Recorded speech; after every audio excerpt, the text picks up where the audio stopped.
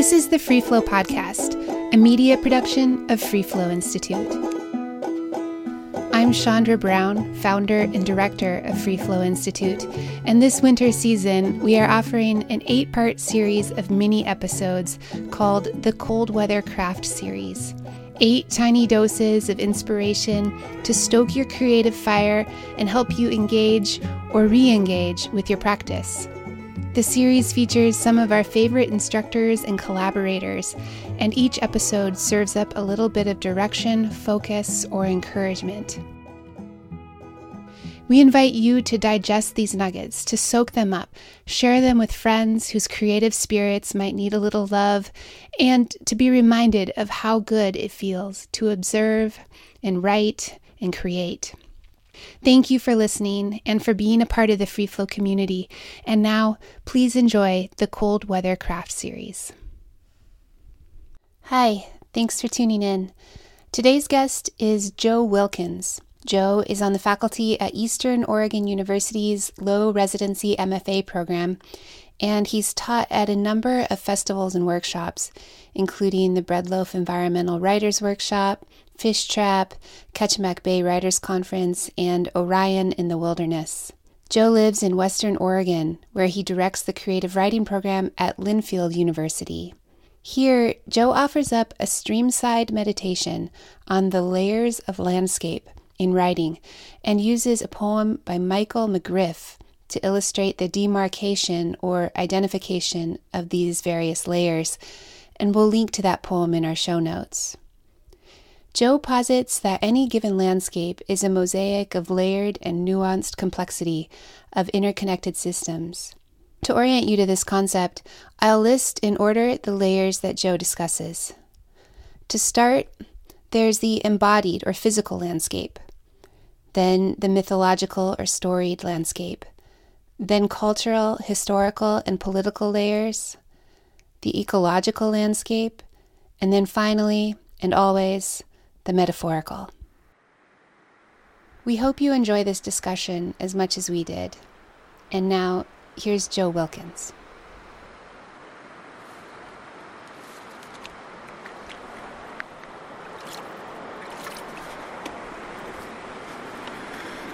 That's the sound of the North Fork of the Middle Fork of the Willamette River, a lovely clear stream that cuts down from its headwaters in the high Cascades and joins the Middle Fork of the Willamette near Westford, Oregon. Waldo Lake, the headwaters, might be one of the purest lakes in the world, and the river before me right now runs this February swift and hard and gin clear, Doug fir and western red cedar rising from the rocky slopes. I'm here with my 12-year-old son on a weekend fishing trip. He's new to fly fishing, but in the way of these things has caught more rainbows than I have, then watched as they finned back into the stream. We're yet learning this river and canyon. We discovered it last summer, and in the way of certain new places and new people we didn't yet know, but knew we were head over heels in love. And how do we know place? How do we know it as human beings? How do we know it as writers? There's first and foremost our sensory experience of a place, the feel of it beneath our feet, smell of it as the wind shifts, what tastes that wind brings to our tongue. First, and perhaps most deeply, we know place with our bodies. It is this way in life and in writing, with language, with clear active description and sensory details. We attempt in all weathers and seasons and slants of light to embody the places we love on the page. The first layer of landscape is the embodied landscape. But of course, there's always more. And so I'm going to share with you now a poem by Michael McGriff, a list poem that I think will help us dig more deeply into the layers of landscape. This is a poem called Coos Bay from McGriff's first book, Dismantling the Hills. Coos Bay, the world's largest lumber port. The yellow hulk of cats winding bayfront shipyards, betting on high school football at the Elks Lodge, bargemen, abandoned army barracks, Japanese glass floats, cranberry bogs, mooring lines, salmon row, swing shifts, green chain, millwrights passing each other like black paper cranes from one impermanence to the next, phosphorescent bay water, 2 tons of oyster shells, seagulls, beach glass tumbled smooth in the surf, way stations, off-bearing, front-loading cargonets, longshoremen scabs, the Indian casino marquee promising continental breakfast, star-crowned animals stitched to blue heavens behind the fog. Log booms, choker setters, jippo outfits, acetylene sparks falling from the Coast Guard cutter Citrus, dredging units, gravel quarries, clear cuts, Scotch broom taking over the dunes, smokestacks pocked with peep shows of flame and soot, the year-round nativity scene in one-armed Santa in J.C. Penney's alley window, my grandmother dying just over the ridge. Mother of pearl, sea lion calls in the dark, low tide at Charleston Harbor, the sound of cork boots in gravel parking lots, salmon sheen hosed onto the street, the arch of a big rig's empty trailer, sand in all the moving parts. Floodlights, tie-downs, ridge beacons, great blue herons whispering through the hollow reeds, the cat piss smell of a charred meth lab between the VFW Hall and Pioneer Newspaper Museum, the rusted scrapyard and tank farms, the drawbridge, spans forgotten coal bunkers, buried fingerprints of Chinese laborers, rope riders, and mule bones. Then there's the rain that never sleeps. It's fallen for 17 years to reach the field below our house, where my father and the machinist neighbor, dying of cancer, huddle around an oil drum burn barrel and smoke cigarettes. A few weeks of newspapers and wood scrap hiss into ash, trapped angels under the wire grates they warm their hands over. The great heave of the southern Pacific, sturgeon like river cogs, barnacle wreckage, cattle guards, the last of the daylight, a broken trellis falling into the bay. Now there's embodied landscape all over McGriff's poem, but I want to focus on some other layers. Note that very first line in McGriff's poem, Coos Bay, the world's largest lumber port. That's a story about Coos Bay, maybe not a story that is as true as it once was, but it's still the story the town boosters are telling. It's a myth, which is merely a story that tells us who we are, and myths rise up from the landscape itself. They are, in fact, the storied landscape, and in times of need, like the landscape, they're beneath us, to hold us when nothing else will. And of course, myths do so for good and for ill, depending on the story that's being told.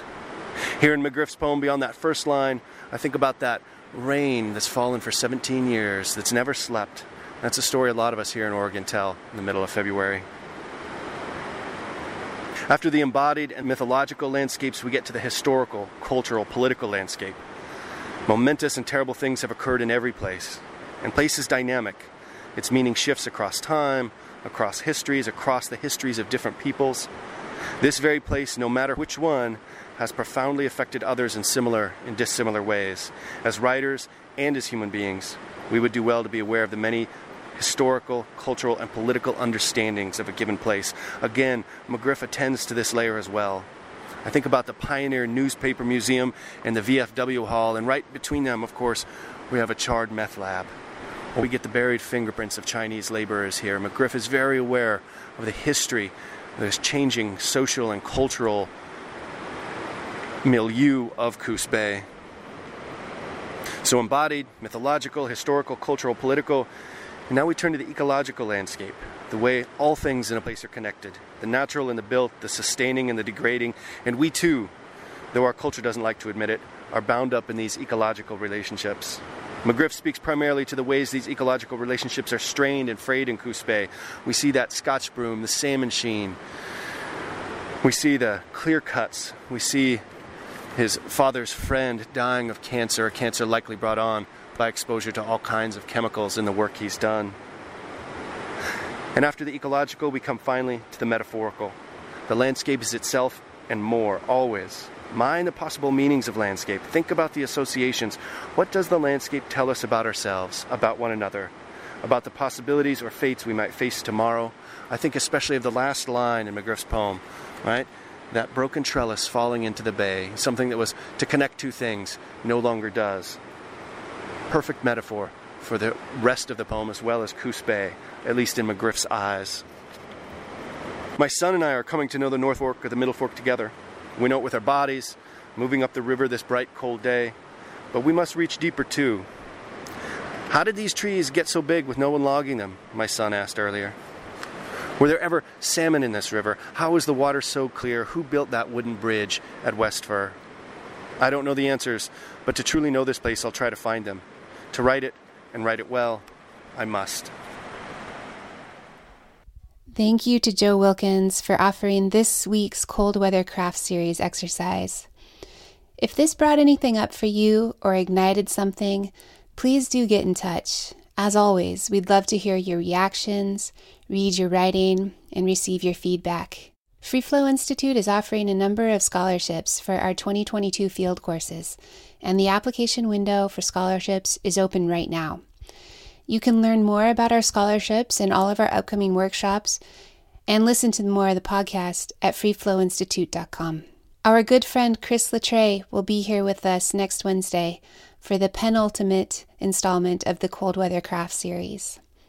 And in case you're considering the idea of a field course with Free Flow this year and need a little encouragement, here's a clip from the Gates of Lodore workshop on the Green River last summer.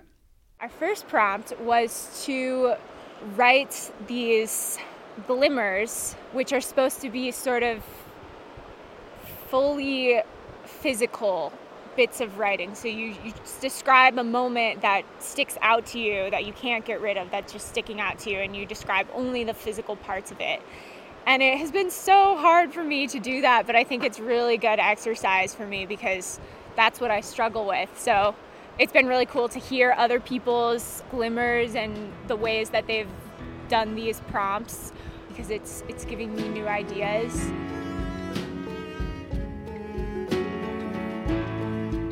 We've just announced 2 new field courses for 2022 with our friends Pam Houston and Heather Hansman.